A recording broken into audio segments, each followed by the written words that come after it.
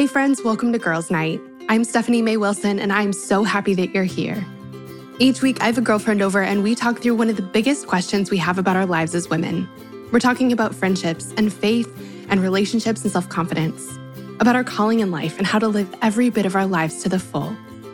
Life is so much better and easier and absolutely more fun when we navigate it together as girlfriends, and I cannot wait to get started. I am so excited about today's episode because today we're talking about the Enneagram and how it can help us grow in our relationships. I shared about the Enneagram way back in episode number 17 of the podcast, and chances are that you've heard about the Enneagram before, but if you're not super familiar or if you need a refresher, it's a personality assessment that helps you understand your emotions and your motivations at a deeper level. The way I've come to understand it, it's designed to do two things. Number one, it helps us get to know our minds and our hearts better. It just helps us understand ourselves so much better. And number two, it helps us overcome some of the roadblocks in our lives and really become the best versions of ourselves. It also helps us understand and connect with the people we love, whether that's a friend or our family, our coworkers, or our spouse. And that's the focus of today's episode. Because if you're anything like me, you want to connect with the people around you on a deeper level, but you don't always know how to make that happen in a practical way. You also might find yourself disagreeing or butting heads about something or feeling disconnected in a certain way and not really knowing how to fix it. Friends, adding the Enneagram to my relationship toolbox has been a true game changer, and I hope it will be for you too. So to talk us through this, I invited my sweet friend Meredith Boggs onto the show. Meredith is an expert when it comes to the Enneagram, and she has a new book coming out soon called The Journey Home, a biblical guide to using the Enneagram to deepen your faith and your relationships. In this episode, she's going to teach us what the Enneagram is and what it's not. She'll walk us through an overview of the Enneagram types and teach us how to discover what type we are. We'll talk about how the Enneagram can help us communicate in our relationships, how the Enneagram can help us in our faith, how the Enneagram can help us understand and connect with our significant others better, and so much more. If you've been wanting to cultivate deeper, healthier, more meaningful relationships, the Enneagram is a great resource to try, and I cannot wait to share more about it. But before we dive in, I have a resource I want to make sure to share with you. It's called The Between Places, 100 Days to Trusting God When You Don't Know What's Next. Now, here's the thing. We all find ourselves in between places throughout our lives. Maybe you're waiting for something, longing for something, or working for something, but it just hasn't happened yet. Maybe you know where you want to go, but you have no clue how to get there. Or maybe you know you're not where you want to be in life, but you don't know exactly what needs to change or how to change it, and you don't know how to figure any of that out.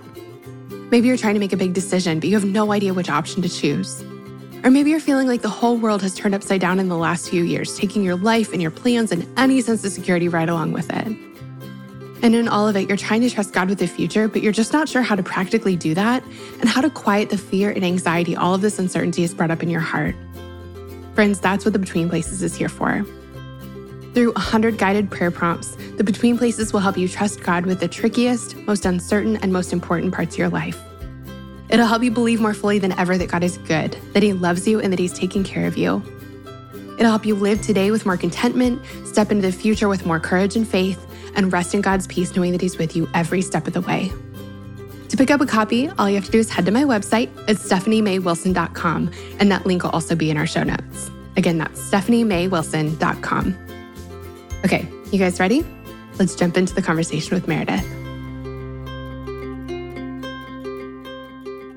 Friends, I'm so excited for who you get to meet today. I'm sitting here with my real life friend, Meredith Boggs. Meredith, it is about time that we had you on Girls Night. Welcome to the show. Thank you. I'm so excited to be here. Meredith and I were just talking about, we both live in Nashville. And like I said, we're real life friends. We have not seen each other in a million years, and we were trying to figure out why that is. And then we were like, oh, we all lost a couple years just in life. And then she's a new mom, as am I. And so also we're like, we live in the same city, but we haven't been out in the city in a while. And so that's why we haven't seen each other in forever. So anyway, I'm so glad that we get to be here and catch up. And for women who haven't gotten to meet you yet, can you tell us who you are, what you do, and a fun fact about yourself? Okay. Yes, I am Meredith Boggs. I am a born and raised Nashville girl. I do a couple different things. I'm an author. I have a book coming out in January, which has really been a lifelong dream. I just tell people, I'm a writer at heart. You kind of wear a lot of hats and do a lot of different things when you're in that world, but I'm just really a writer through and through. I also am a nurse. I have been in the medical field for 10 years now, which is wild, and got a background in ER ICU, but I currently work in transport nursing as a critical care transport nurse. And I also, this is something I'm really passionate about that a lot of people don't know, but I helped start a program here in Nashville at Vanderbilt, a core group of like sexual assault forensic nurse examiners to provide services to victims in the city. And so I also take call doing that. And I'm a wife and a mom, and being a mom is the best job ever. And it's also full-time plus. So that's a little bit about me and what I do. I've been married for 9 years now to Justin. I met him at middle school church camp. So girls just know that like it happens. All those camp crushes. We didn't start dating until high school, but then we dated through high school and college and got married after. But a fun fact about myself, I had to think about this one. And a lot of people probably don't know this, but there was one point in my life that I was able to speak Mandarin conversationally. And it is long gone, but at one point I could. So, fun fact. That is a great fun fact. That is amazing. It's so funny. The fun fact question is so tough. And I make sure, like, I send it in advance. And then I always check with people before. I'm like, okay, did you have a chance to think of your fun fact? Because everything else is cake. After you figure out what that is the hardest question to answer, but it's so fun. So I know. I can only ever, I'm like, this isn't fun. This is boring or whatever. So I was so thankful that you said that early. It gave me time to think on it. And now I have this one in the bank for the next time someone asks me on the spot. Yep. You have to have them in your back pocket. Yeah. There was a minute there where I had like any fun fact that would come to mind, I'd write it down and put it in my phone. But like, I don't know where that note is. So that doesn't help me at all. Okay. So you have this new book coming out. It's called The Journey Home, a biblical guide to using the Enneagram to deepen your faith and relationships. And I want to hear just more about the book. Like tell us the backstory, tell us the book, just tell us about where this came from. Yeah. So I'll tell you a little bit about kind of what inspired it and then what the book is about. So I learned about the Enneagram first when I was in high school. I was in counseling at the time, and they used it just kind of as a framework to understand yourself better. And so I first learned about it then, loved it. I found it really helpful in that season. I was in recovery for an eating disorder, and it was just a really helpful framework for personal growth and just understanding relational dynamics at just a really crucial age in life. And fast forward 10 years, I was in my mid-20s in a season of pretty intense burnout. We had actually just moved back from living overseas in China, which another fun fact is where I first stumbled across Stephanie.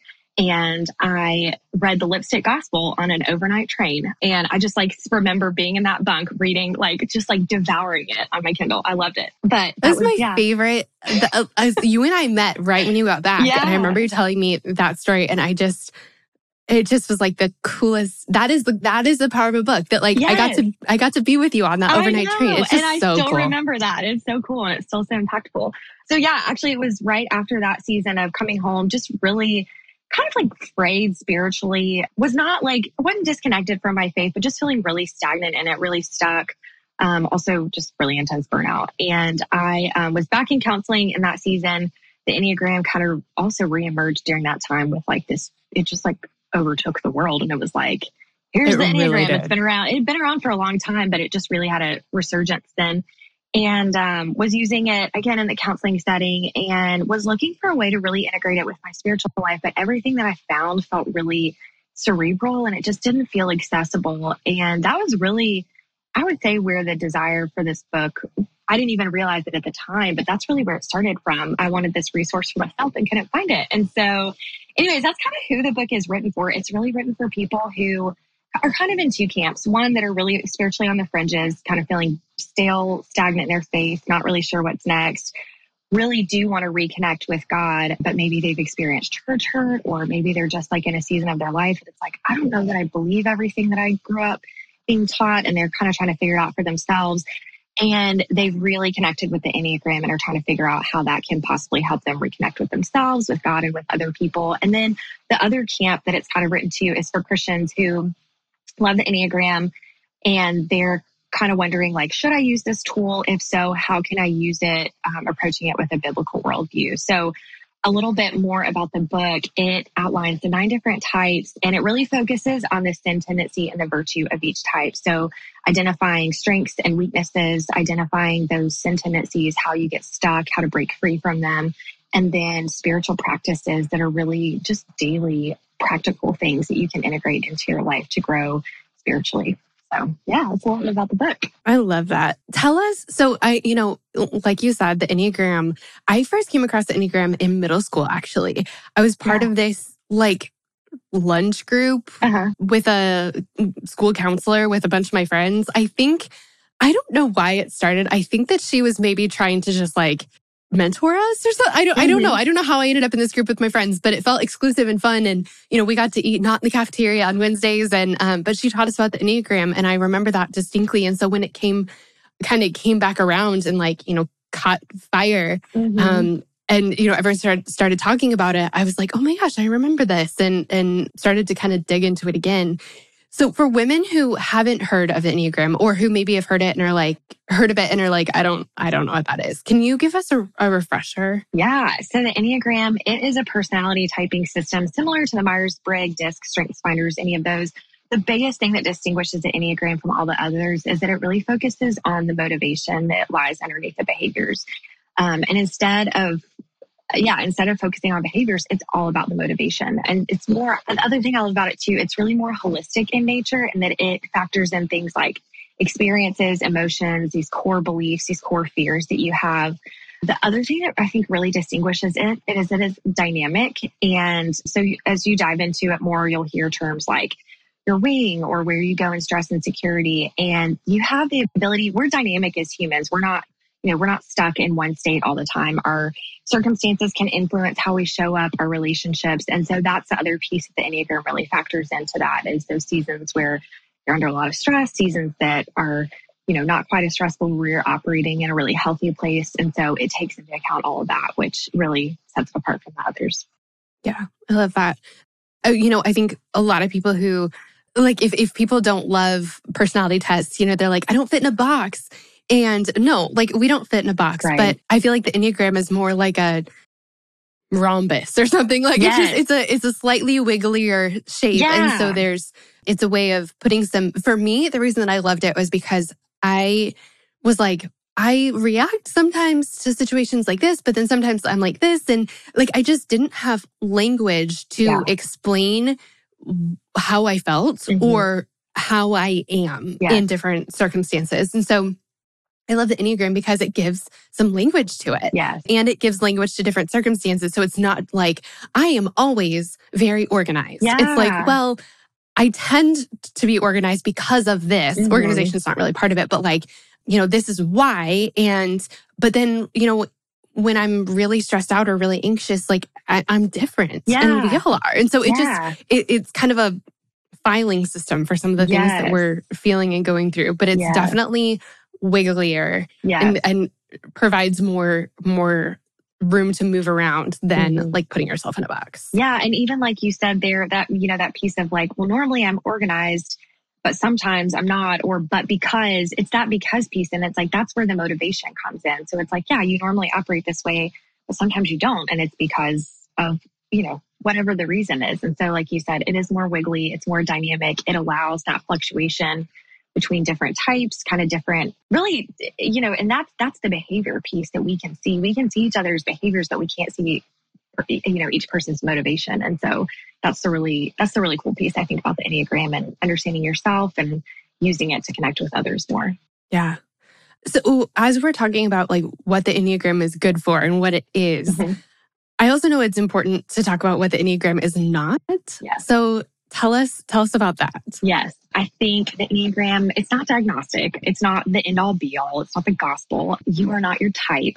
And I'm really passionate about that because like you said, people hate being put in boxes. They don't like to be stereotyped. And the problem, what happens when we do that to ourselves or other people, if I put myself into a box and say, well, I'm just an 8, that's how I am, I'm just impatient, that gives me an excuse for my bad behavior. And that's not okay for me to be impatient. And likewise, if I look at my husband or a friend or something, I say, well, he's just a 3. That's how he is. I'll look at him like that. And I really box him into that. And I don't ever give him space to grow and evolve and change and become something different. And so I think that's a really important piece to understand too, that it's not a label. It's not a box to put someone into. Yeah, it's one of those things that I think it's a really helpful tool and a really helpful framework I tell people, I'm like, you know what? If it doesn't work for you, that's fine. Like, move on and find what does work for you. But for a lot of people, they do resonate with it. And it gives them language, like you said, for parts of themselves that they didn't previously have that language for. Yeah. Tell us, like, I know that this is like a big question with, a whole book or 1,000 full of answers, but can you give us just like a quick rundown on the different types? Yes. Yeah, it is a big question, but that's like one of the most commonly asked questions. So I've tried to get it down to where it's pretty concise. Like, I'm ready. So type 1, you may hear them referred to as the reformer or the perfectionist. They are people of high ideals. They are very morally and ethically driven. They are the people of the world that keep the rest of us from like morally careening off the side of a mountain. They like keep us in check. Their default operating mode is integrity. They're constantly self-reflecting to see how they can better themselves. And that also spills over into other people. They're constantly assessing how other people can be doing better too. But it really comes from a good and sincere place. The type 2, they are known as the helper or the giver. And you're a type 2. Is that right, Stephanie? Mm-hmm. Okay. I am. Yep. They are deeply loving, incredibly caring. They're profoundly compassionate people. They're warm and approachable, really just have a nurturing energy to them. They're like superpowers that they easily perceive the needs of others. And when they're living in a really good space, they are just the picture of biblical servanthood, with humility, just really generous with their time, with their love for other people. So 2s are they're all amazing. I love them all. Every time I talk about this, I'm like, oh, I love this one so much. I love that one, but they're all so wonderful. Okay, type 3, they are known as that has a downside. Just so like, I feel like that one was overwhelmingly positive, but they're yes. And type 2s, a lot of times they self-forget. They sacrifice themselves on the altar of other people, which is obviously not good. But yeah, they all have their downside. They all have their really positive qualities and strengths as well. But yeah, type 3s, they are known as the achievers or the performers. They are really driven and ambitious. They have an energy that's really infectious. They're champions for other people. They're very goal-directed, success-oriented. They really they kind of keep corporate America alive in a lot of good ways and also in some not so great ways. But when they are really living in a good space, they are really authentic and they bring hope to the world. They're true visionaries. And yeah, they're another just really, really wonderful type. Type 4s are the romantics. They might also be called the creatives. Some of these titles you'll hear a little bit different based on what teacher or what book you're reading, but they're original, introspective, true creatives, and they embody authenticity. There's nothing about a 4 that is inauthentic. They are really in tune with their emotions and with other people's emotions. And the unique thing about 4s is that they're the only type that's able to bear witness to pain and just sit with it. They're okay with the messy, the painfulness, and they don't have to medicate it. They don't have to do something to make it feel better. They don't say unhelpful, insensitive things. They just sit there and bear witness to it. And so that's something that's really, really unique about the 4s. Type 5, the investigator. This type, they are constantly taking in information in the world. They are readers. They are thinkers. They are very perceptive, and they bring a really cool neutrality to each situation. They have this really unique ability to remain objective. And 5s can tend to be a little bit more disconnected from their emotions, but that is one of the positives of that is that they do not get stuck in their emotions. They can really remain objective about things. But they are inventive, they're inquisitive, they ask open-ended questions, they're really curious, wanting to learn, to gain knowledge and just more understanding. They're another type because of that emotion piece. They are really able to make decisions from knowledge and wisdom, again, rather from a place of emotion. Now, their work is to tap into their emotions and connect with themselves and others through that. But type 5s are also really amazing. Type 6, the loyalist, they're the type that they can be truly altruistic in the sense that they are really for the common good of everyone. There are some Enneagram theories that say 6s make up half the world. And I can totally see that because 6s really are the glue to society. They are committed. They don't jump ship. If a 6 ever quits their job or quits something, you can rest assured it took them months to come to this decision, if not years to come to it. But they show up, they stick it out. They're devoted, dependable, reliable, dutiful people. They are really fiercely protective, loyal. I mean, they are just the kind of friends that will stick with you to the end. So they are fantastic. Type 7s are the adventurers, or they're called the enthusiasts. I think that's the other name for them. They are playful, optimistic. They just have this wild enthusiasm that they approach life with.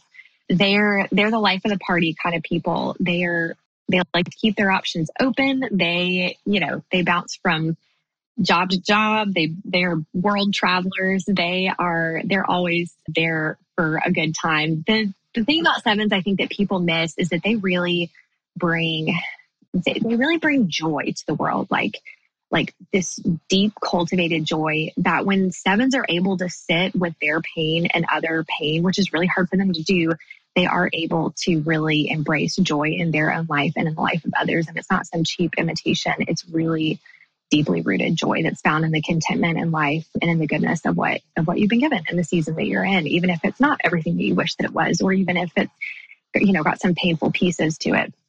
So that's the type 7. The type 8 is the challenger. They are strong, self-confident, really champions for justice. They're pretty independent, protective, passionate. They can be really boisterous. And they really just have this energy when they walk into your room. Again, their biggest thing is justice. And so they will champion that all day long. They are really the ones that if you have an 8 on your team, they've got the energy. So whatever the goal is, it's going to get done because they will make sure that it does. And then the type 9, they are known as the peacemakers. They are easygoing, just provide a really calming, reassuring presence. It's like you feel a sense of stability, like you can take a deep breath when they walk into a room. They really are true empaths. They sit at the top of the Enneagram, and a lot of people say that that's because they can see every other type and really truly empathize with what they're feeling, what they're thinking, what they're needing. They're really supportive, genuinely loving people. But yeah, that's kind of the superpower of the 9 is that they're empaths. They're able to see what everyone else thinks and feels. So yeah, so that's kind of a quick overview of all the 9 types. What are you? I'm an 8 through and through. And we might get to this, but when I first took a test in high school, I actually typed as a 1. And that's also part of why I'm not a huge fan of tests. But I typed as a 1. And then when I started reading about it, I was like, oh my gosh, no, I'm an 8. It's like very apparent. And so I think tests are great. I think they can be really helpful, but don't always rely on a test because it's sometimes not the most accurate. So that's exactly what I was going to ask is how do we, before we get into that, I love the way that you described all of these types because I think sometimes when people go through the list, it's like all the negative things. But it really is like 2 sides of a coin, and we all know this about ourselves. Like a lot of times our greatest strength also in a way is our greatest weakness or, kind of the flip side of it is our greatest weakness. And that's why the Enneagram, for me, has been so helpful because, different personality tests will give you clues into what you're good at or what you like or what you're drawn to. But more for in concrete ways, like having some language to identify what your superpower is a really great way to figure out where you can really impact the world. And it's not like you must do this job, but it's like, hey, you might really enjoy or thrive in a job where you get to fight for justice. That's like, it's just kind of this filter or this compass. It's but then also through which you can see yourself and others. Yeah. But then also, as you learn about each type and you learn about the things that are hard about that number or kind of you're great in this way, but also this is a way that you might have some work to do. That gives us a place to start, and a kind of a path forward of, okay, I know you're right. I do really struggle with this or this situation, I do show up like this and I wish I didn't, but I have some language for it. And when you can wrap some words around it, that's like a really important step to moving it's in a huge. positive direction. It really is where transformation starts, which is why it's so helpful. Yeah. Okay. So figuring out what type we are, one popular way is a test. And there are a handful, if you look up Enneagram test. Yeah. There are a bunch, right? But like, yes. Talk us through, how do we figure out what we are? Yeah. So a test is definitely the most popular way. And like I said, I'm not a huge fan of tests, but that is one of the most frequently asked questions is, what test do I take? So I do tell people there's one test that I recommend and I do not get a commission off of it. So it's cost $12, but it is the best Enneagram inventory. It's called the Wagner Enneagram Personality Style Scales, or WEPS, WEPPS, WEPSS. And the reason that I like that one is because it's the only one that's actually been statistically validated. And so if you're like a little bit of a nerd in that way and you're like, I need something a little bit more objective than something someone just made up, that will give you that. It's endorsed by the Western Psychological Services. They sell it on their website. And so I think that also speaks to the credibility of it, that they wouldn't sell something that was just like made up. But the thing I like about that test is that, so for example, when I take that test, it scores you in every type. And so I normally score pretty high. Obviously, it's an 8. But I also score really high as a 3 and a 1. And so the reason I think that is so helpful is because you can take those scores and really use that as a jumping off point of like, oh, let me go dive into these 3 types and then figure out which one actually fits in terms of the motivation. You don't have to take that one. You can take another free test. But I just always caution people that whatever your test results say, really hold that with an open hand. The Enneagram actually started as an oral tradition and was like that for years. So really weren't tests to take until the 60s or 70s. And so the whole testing piece is relatively new still. And so the way that people used to identify their type was through telling stories, was through talking about it with other people. Workshops are an amazing place to learn about it, or just hang out with other people, talking about what type they are, talking about what type you think you are. You really gain a lot of insight and understanding from talking about it, from reflecting, from self-assessing, instead of just simply taking a test. So again, tests are great. They can be really helpful, but I do think that another piece, and this is not like the most popular answer, but if you know that you're in a season of like really intense, like you're just not in a good season of life, like you're like, I know that I'm not operating in a healthy space. I'm doing all the things that I don't like how I'm living right now. I think when we live like at the polar ends of like, I'm in a super healthy space or I'm in a super unhealthy space, those are really telling seasons, because again, all of our worst characteristics are going to be on display, or all of our best characteristics are going to be on display. And I think most of us live our life somewhere in the middle. We live kind of in this middle ground where sometimes we're in a good space, sometimes we're not, but we have these adaptive strategies that we've learned. And then there's things that come into play, like, how you grew up. There's things like trauma that happens in our life that really complicates and confuses things. So I do think that tests are helpful in that sense. But I think ultimately reading about it, listening to podcasts, talking to other people about it will really help you.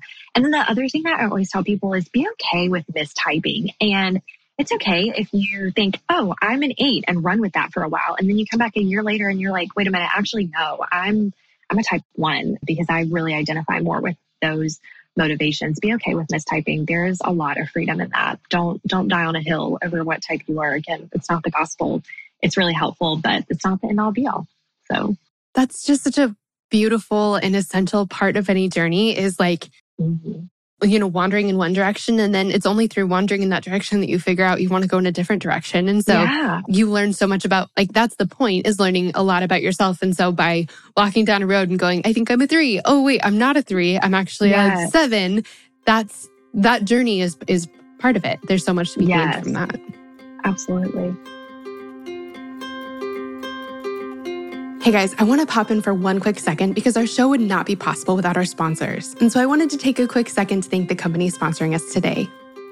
Our sponsor today is a company I love. It's HelloFresh. Now, I know that lots of y'all have heard of them, but just in case you haven't, HelloFresh is America's #1 meal kit that shops, plans, and delivers your favorite step-by-step recipes and pre-measured ingredients so you can just cook, eat, and enjoy.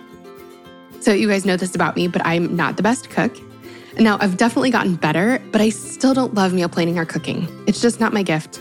Plus, if you're anything like me, you want to savor every last second of summer, and so cutting down on meal prep and shopping time is absolutely necessary. And that's why I love HelloFresh. First of all, with HelloFresh, there's something for everyone, including vegetarian, calorie-smart choices, and family-friendly recipes. One of the best meals that I've ever made was their chicken sausage spaghetti bolognese. It was so good, I'm still thinking about it. Not only is the food delicious, but the process of making it is so easy. All the ingredients come pre-measured in handy labeled meal kits, so you know which ingredients go with which recipe and there's less waste. And I'm telling you, I am a beginner in the kitchen and I can cook these recipes. They are simple, they come outlined on pictured step-by-step instruction cards. They walk you all the way through the whole thing, and it actually kind of feels like a fun cooking lesson. I'm also a huge fan of HelloFresh because it's actually over 72% cheaper than eating an average restaurant meal. And their pre-portioned ingredients help so that no food is wasted. That's great news for those of us on a budget, right? Plus, HelloFresh owns Green Chef, another one of our amazing sponsors, so there are even more meal plans to choose from. I love switching between the brands, and now my listeners can enjoy both brands at a discount with me. Speaking of discounts, I love HelloFresh even more because they want to give you a promo code to get 16 free meals across 7 boxes and 3 free gifts. If you go to hellofresh.com/girlsnight16 and use the code girlsnight16, you can get 16 free meals across 7 boxes and 3 free gifts. Again, go to hellofresh.com/girlsnight16 and use the code girlsnight16 for 16 free meals across 7 boxes and 3 free gifts. HelloFresh, thank you so much for sponsoring our Girls Night. We just love having you.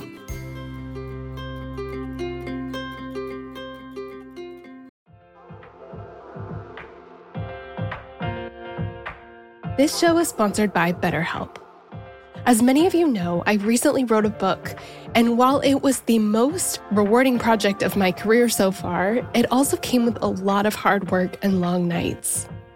And sometimes when things started to feel a little bit overwhelming, I needed to get a few things off my chest so I could clear my mind and keep the writing process flowing. And the thing that helped me so much to sort through those feelings was therapy. Now tell me if any of this sounds familiar. Maybe you're going through something really hard right now, a big loss or a gigantic life transition. Maybe you frequently feel anxious, depressed, overwhelmed, or just generally discouraged. Maybe you really, really, really want your life circumstances to change, but you don't know how to actually change them. Or maybe you're feeling stuck as you try to work through your past, navigate your present, or figure out your future. Friend, if you can relate to any of this, you're not alone. I've been there, and therapy has been the thing that has helped me more than anything else with all of this. In the last 10 years or so, I've learned that strength isn't proving I can do it on my own. It's knowing that I don't have to. I'm at my strongest when I have a full support system around me, and an essential part of my support system is therapy. Therapy can be absolutely life-changing. That is, if you can afford it and find a therapist you like and trust. But of course, this is easier said than done, and that's why I'm so excited to be partnering with this week's podcast sponsor. Our sponsor for today's episode is BetterHelp. BetterHelp is the easiest and most affordable way I've ever found to find a great therapist. It's entirely online and super easy to sign up. You can get started right away, and if you don't love the counselor you're paired with, switching is easy and it's free. If you're going through something hard in your relationships, or if you're in a funk you just can't shake, if you've been feeling anxious or depressed lately, or if you're feeling stressed and you need help balancing your everyday life and schedule, BetterHelp is an incredible resource for you. And I'm so thankful that they've given me a promo code that I can share with you to make it even easier to get started. Get it off your chest with BetterHelp. Visit betterhelp.com/friendship today to get 10% off your first month. That's BetterHelp, HELP.com/friendship.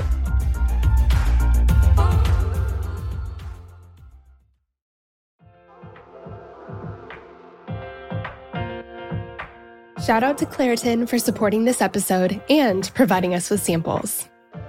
Friends, springtime is finally here, but that also means allergy season is in full swing. I have always struggled with allergies, and I don't know about you, but I am especially allergic to cats. More on that in a second. Well, luckily for those of us who live with the symptoms of allergies, we can live Claritin Clear with Claritin D. Designed for serious allergy sufferers, Claritin D has 2 powerful ingredients in just one pill that relieve your allergy symptoms and decongest your nose so you can breathe better. This double action combination of prescription strength allergy medicine and the best decongestant available relieves sneezing, a runny nose, itchy and watery eyes, an itchy nose and throat, and sinus congestion and pressure with ease. The time that I use Claritin the absolute most is when I'm at my parents' house, my childhood home. They have this absolutely beautiful cat that they love, and I like, except for the fact that he sheds so much. So that means that I'm basically sneezing from the second I arrive home to the second I leave, unless I take Claritin. My dad has even started having it ready for me right when I walk in the door. Are you ready to live life as though you don't have allergies? It's time to live Claritin Clear. Fast and powerful relief is just a quick trip away. Ask for Claritin D at your local pharmacy counter. You don't even need a prescription. Go to Claritin.com right now for a discount so you can live Claritin Clear. Use as directed. Claritin, thank you so much for sponsoring our girls' night. We love having you.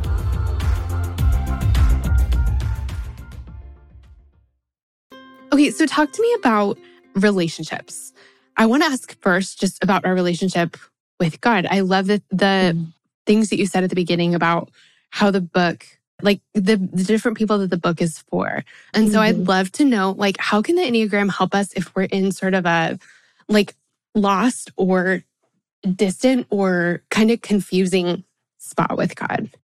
Yeah, I mean, for myself personally, it was one of those things that was like, I knew that I still loved God and I really valued my faith, but I was like, what do I do with it now? Like, I've experienced a lot of like the pain and the brokenness that the world has. And like, I still believe in his sovereignty and his goodness, but like, it is not like, this isn't fit, right? This doesn't feel good. I got to figure this out. And so I think the Enneagram, it offers a couple different, and this is where, as you dive deeper into it, there's more layers. But for me, really understanding the sin tendencies specific to my type. So as a type 8, my sin tendency is lust, which is not like people think about lust in a sexual sense. It's really just like this general too muchness that you approach life with, of just like kind of like this ravenous, like gluttonous consumption, or just the way that you show up. It's aggressive, it's boisterous, it's just too much. It's not bridled, it's not metered, it's not wise, it's not any of that. And understanding that was really helping me see where I was showing up in life in a way that was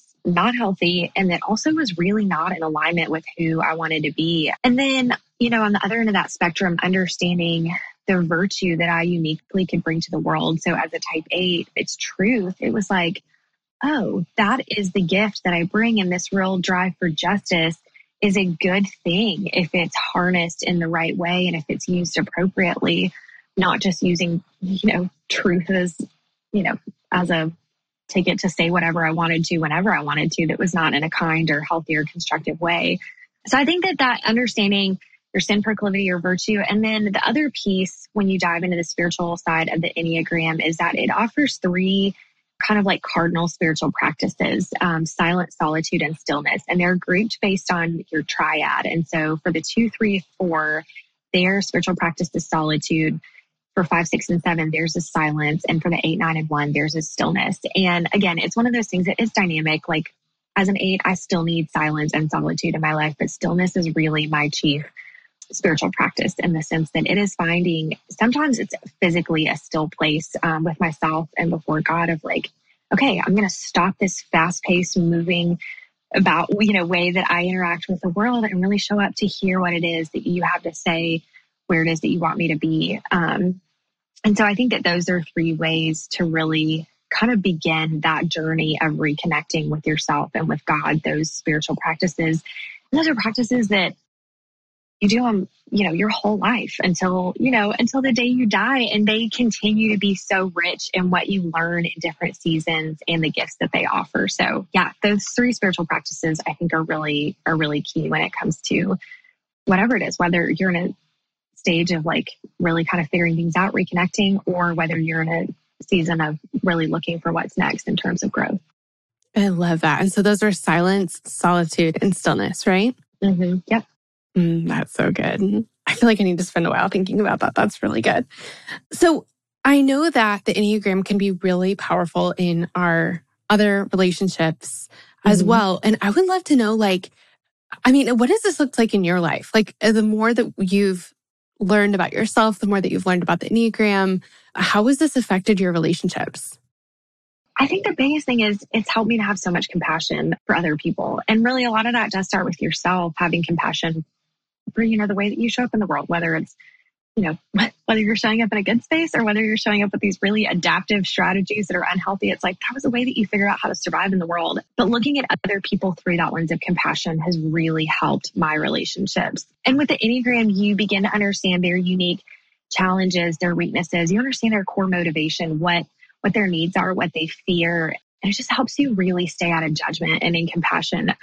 One example that I give, I have a lot of ones in my life, and I love my one friend so much. I also have a sister who's a one, but sometimes ones can really hurt my feelings. And I'm pretty I don't get my feelings hurt a lot, but ones know how to do it. And when they do it, it's like, dang, that really stung. And so for ones, it has really helped my relationship with my friends and with my sister when I remind myself, I'm like, okay, this little pang of criticism that I felt from them, I need to let it roll off my back because that is not how they meant to come across.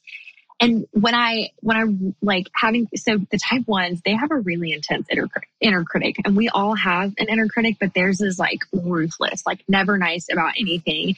And so when I can remember that and be like, okay, you know what fraction of criticism I just felt here is like a drop in the bucket compared to what they live with every day.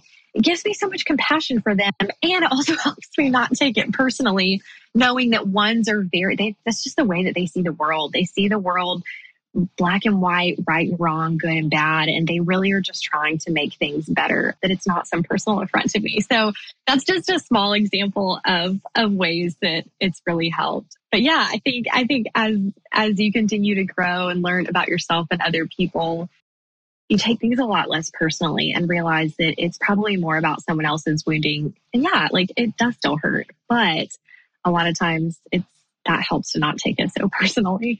Mm-hmm. I think that for me, I have a lot of 3s in my life. And then also Carl, my husband, is a 5. And so there are a lot of people in my life that are, I have a lot of people in my life that are great. I also have some 8s. I don't know. I have a lot of people in my life that are really great at talking about their feelings. But then I also have a lot of people in my life who it's not their first language. Mm-hmm. And so that has been so helpful to understand that there are some friends in my life that, really spending a lot of time digging deep in their feelings isn't comfortable for them and is something that they really have to practice. And that's again, it's just not their first language. Yeah. And so it helps me translate a little bit and it helps me understand, just give some context, I think. Yeah. But that's been so helpful. And just in all different ways to understand what my friends are naturally best at. And then also what they're naturally not best at. It really does. It just gives some context to who they are and why they might react in a certain way to something. And it just helps me speak to them and then also understand them in a way that's more true to, I guess, more effective. Yeah. Yeah. Well, and that's another piece too, that it's that's the gift that being in relationship with other types offer. You as a 2 are able to give them that language for their feelings when normally they wouldn't have it. And it would be so difficult. It's funny, you said you have a lot of 3s in your life. I have a lot of 3s in my life too. And I love them dearly. And also as an 8, I sometimes look at them and I'm like, oh my gosh, the inauthenticity here. It's just appalling when they're living in just such a bad space. And I realize that's a huge growth opportunity for me of get out of judgment and have some compassion for them. Cause man, they've operated their whole life on this stage of performance. And I don't know, maybe it was their childhood. Maybe it's just maybe it wasn't. Maybe it's just the way that they are in the world. But for some reason, they have this belief that who they are, their worth as a human is contingent upon, their performance and how they show up. And so it's no wonder they would show up like this in the world, but that's also for where me as an 8, I get to have I have a lot of opportunity for growth and compassion there. But yeah, like you said, I like that second language thought that it's that's not something anyone can learn a second language. And I think the older we get, actually, I can tell you the older we get, the harder it is. Learning Mandarin was not easy, but it's possible. It's absolutely possible. And the more that you do it, the more instinctual it becomes. It's kind of I always think about going to the gym. Working out is never easy, but it's not as bad as it is when you've taken months off and you just go back for the first time and you're so sore and you can barely move the next day. If you keep going day after day, you build muscle memory, you build strength. And so like, no, you're never going to go and be like, oh, that was so easy, but it's just not going to be as taxing and it's not going to be as difficult. So Yeah. I like that a lot.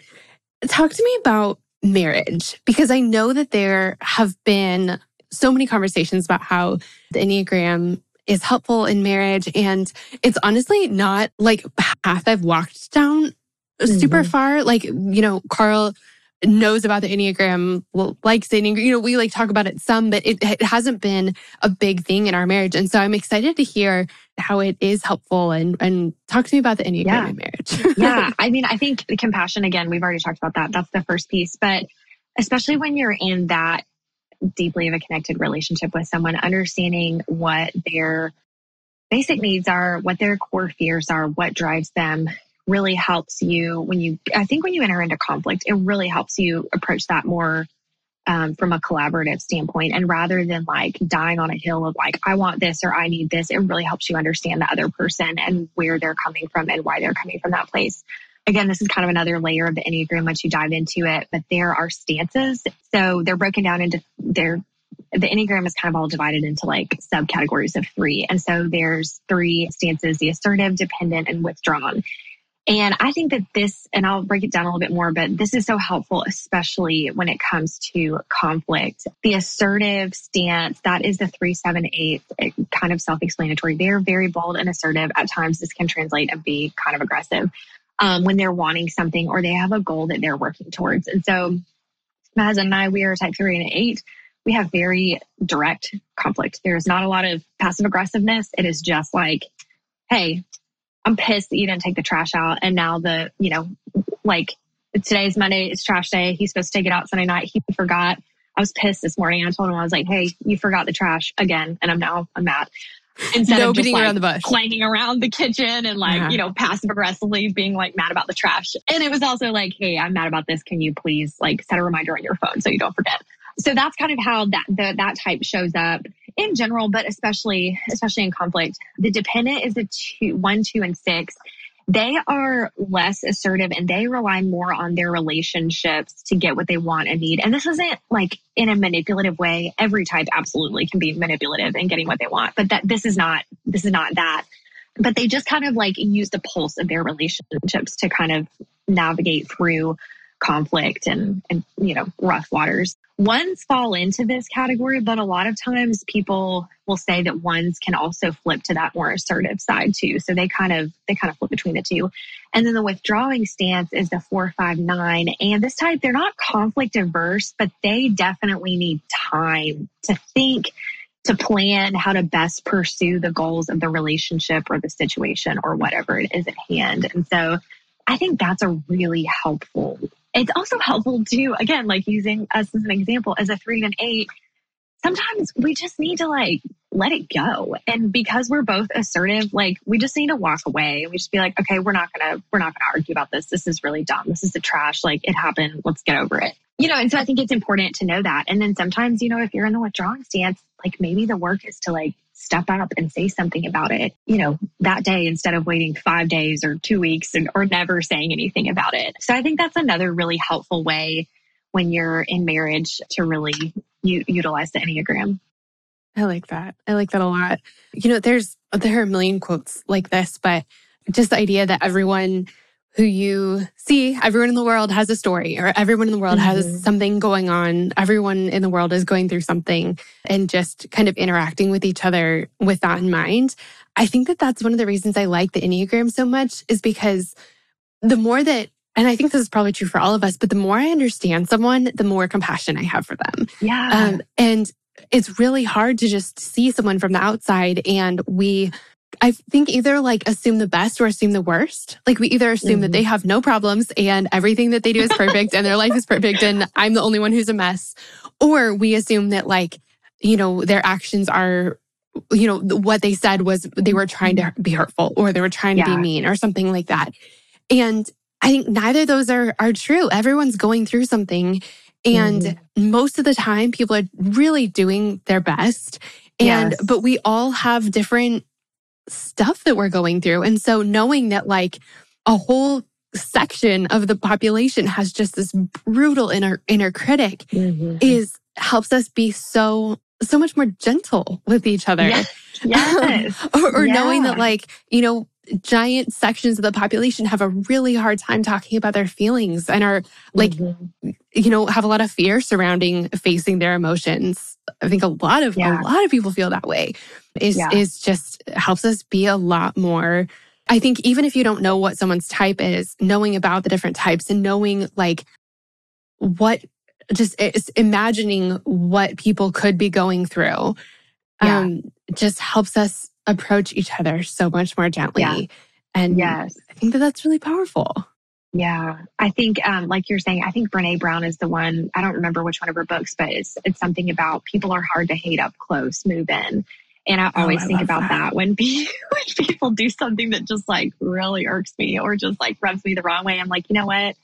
They either like completely didn't mean that, or it's more telling of something that's going on inside of them that's really painful or a really hard experience that they're living through and walking through. And like you said, it's like people don't wake up every day and like, you know what, I'm just going to be a really terrible version of myself. Like people are really doing the best that they can. And yeah, sometimes like the best that I can do every day is not great. But you know what, I'm still waking up and I'm still giving it my all. Yeah. And yeah, I think you're right. Like that's really where compassion comes in. And when we, I think about it too a lot of times. It's like, I want people to give me a break when I don't show up well or when I'm quick to be critical or harsh or unkind. I want people to be understanding and forgiving of me. And so I need to extend that same understanding and forgiveness to them. So yeah, I love that. Have you found that, as people are trying to figure out what their type is and, whether they're doing it, I think if you're taking a test and you get the results and then you're looking through the descriptions, or if you're just looking through the descriptions, have you found some sort of connection between like the one you really, really, really don't want to be being the one that you are? Yes, it usually is that one. And that's why people like, I'm not trying to like cast a blanket statement, but a lot of people are not truthful with themselves. My husband, he will tell this story about himself. When he learned about the Enneagram, he's like, oh, I'm a 7. And as a 3, there's a lot of his like behavior that looks like a 7. He's very entrepreneurial, has like hopped from job to job and like done all these things. He's very spontaneous. He can look like a 7 a lot of times, and he is a 3 through and through. And he will say, he was like, oh, I knew it for a long time, but I just didn't want to admit it because of the reality of like the shadow side of each type. And so, yeah, I think that's also part of the gift of the Enneagram is that when you're willing to be honest and truthful with yourself, that is where transformation can start. And it's really the gift of it. But it does require that you're honest with yourself, which is what I was talking about earlier when it comes to identifying your type. If you're in a season where you are just really not being your best self, or if you're in a season where you're just like killing it, you're like 10 out of 10 crushing life every day, it's going to be pretty easy to spot your type. But a lot of us live in that kind of average middle ground space from day to day where it's like, we're kind of doing okay, but we're kind of not. And we, are also employing these adaptive strategies. But yes, I think it's hard to be honest with yourself and others. But a lot of people say that that's how you know your type is the type that you read and you're like, oh, I don't want to be that type. You absolutely are. Probably are. Yeah. That's definitely how I felt about it too. I was like, that is so lame. I don't want to be that one. Yeah, that's not fun. I don't want to be that. And I think that, it was a good reminder for me that everything looks different. Like this provides a really, really good language to use about ourselves and about each other, and like a common language to be able to talk about who we are and where we come from and what we need and how we're feeling with each other. Yeah. And that's so powerful.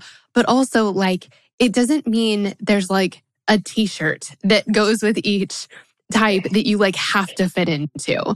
And I think that's why I was like, I can't be a 2, because when people talk about it, like the stereotype of a 2 is that you're the one like single-handedly organizing every church bake sale, and like you don't let anyone help you, and you are like this, amazing host that, can cook the best cookies for everybody, and does it all by themselves, and will never ask for help. And I'm like, I could ruin a batch of break and bake cookies. Like, truly, I'm not, like, that's not me. I'm not the one organizing the bake sale. Yes. It's like, I'm the last person that would volunteer for that.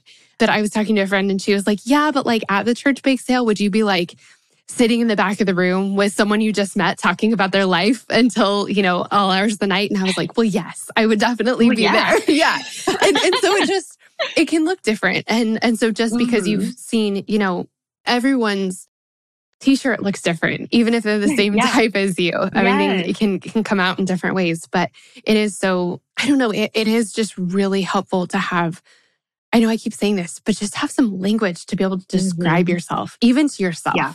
Just to understand at least a starting point for understanding about kind of who you are and why you do some of the things that you do. It just, when you can have some words to even just explain them to yourself, it makes it so much easier to like move through some of those things and grow and heal and ask for help and kind of where to ask for help. And then also when you're talking to someone else who you're in relationship with and you want to be understood, it makes it so much easier when you actually have some words, especially common words to use to talk about yourself.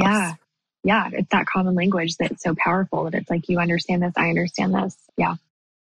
Do you have any just last resources that you can point women to who are like, I want to figure out what type I am. I want to learn more about this. I didn't even know about the stances. That was like the first time I'd ever heard of that. So what are some of your favorite Enneagram resources? Yes, a couple of things right off the top of my head. I think The Road Back to You is probably the best Enneagram primer out there. Suzanne Stabile and Ian Cron just did a fantastic job of really describing each type. That's one of my favorite books out there. I think if you're looking for something kind of to bolster relationships, The Path Between Us by Suzanne Stabile or Becoming Us by Beth and Jeff McCord. And then I also recently read The Journey Onward, and that's another Suzanne Stabile book. And that really dives into a deeper layer of that kind of incorporates things like the core emotions, the stances, all of that to really help you get a better idea once you know what your type is. That to me too was really transformative in the way that I saw other people and having compassion for them. Those are I would say some of my favorite books. There is one called The Enneagram Made Easy, and that's a really if you have kids or if you're looking for something like pretty high level, that's a really good one as well. And then there's a lot if you want to deep dive into things, Helen Palmer, Beatrice Chestnut, they have a lot of great books out there and you can get real deep into that. But then some things in the podcast space, Krista Harden has the Enneagram and Marriage podcast. And so again, if you're looking for something in the relational space, she's also a therapist. She's fantastic. The Typology podcast is Ian Cron's. A lot of people are familiar with that. I think he does a really good job. He interviews people. And so that one's really helpful. I think if you don't know what your type is, you're kind of trying to figure it out. Or if you have different types of people in your life that it's like, I just don't understand them, or I want to relate better. It's that type of person talking about their experience and just the way that they operate in the world. So I think those are a couple really great resources to start. That's so awesome. Okay, we're going to link all of those in our show notes because I want everyone to have access to those. Meredith, I'm so grateful for you. And I love the work that you're doing. And I love the way that you explain this. It's just really easy to understand. It's really relatable. And I'm so excited for your book to come out. So we'll link to that in the show notes, also all of your information. But really, thanks so much for the work that you do and for coming on Girls Night. Thank you for having me. This is so fun. You guys, isn't Meredith amazing? Seriously, she's our new best friend, right? I just love her and I love her wisdom. I'm just so glad you got to meet her. Now, don't forget that if you ever want to find the links for anything we talk about in our Girls Night episodes, you can always find those in our show notes. If you head over to girlsnightpodcast.com, you'll find links for everything, including links for Meredith, so you can pre-order her book, listen to her podcast, and follow along with all the great stuff she's doing. All right, friends, that's it for today's episode, but we have so much good stuff ahead this season. And with that in mind, now is the perfect time to make sure you're subscribed. Subscribing to the show is the best way to make sure you never miss an episode. It won't send you an email or anything. It'll just make sure your phone downloads the latest episode when a new one's released. And I did want to take a quick second to ask you a favor. If you enjoyed this episode, or if you've been a Girls Night fan for a while now, would you take just 2 quick seconds to leave us a rating and a review on iTunes? Those reviews help out our podcast so much, and it really would mean the world to me. So if you take 2 quick seconds to do that, I'd be so grateful. Friends, thanks so much for joining me for Girls Night, and I'll see you next week.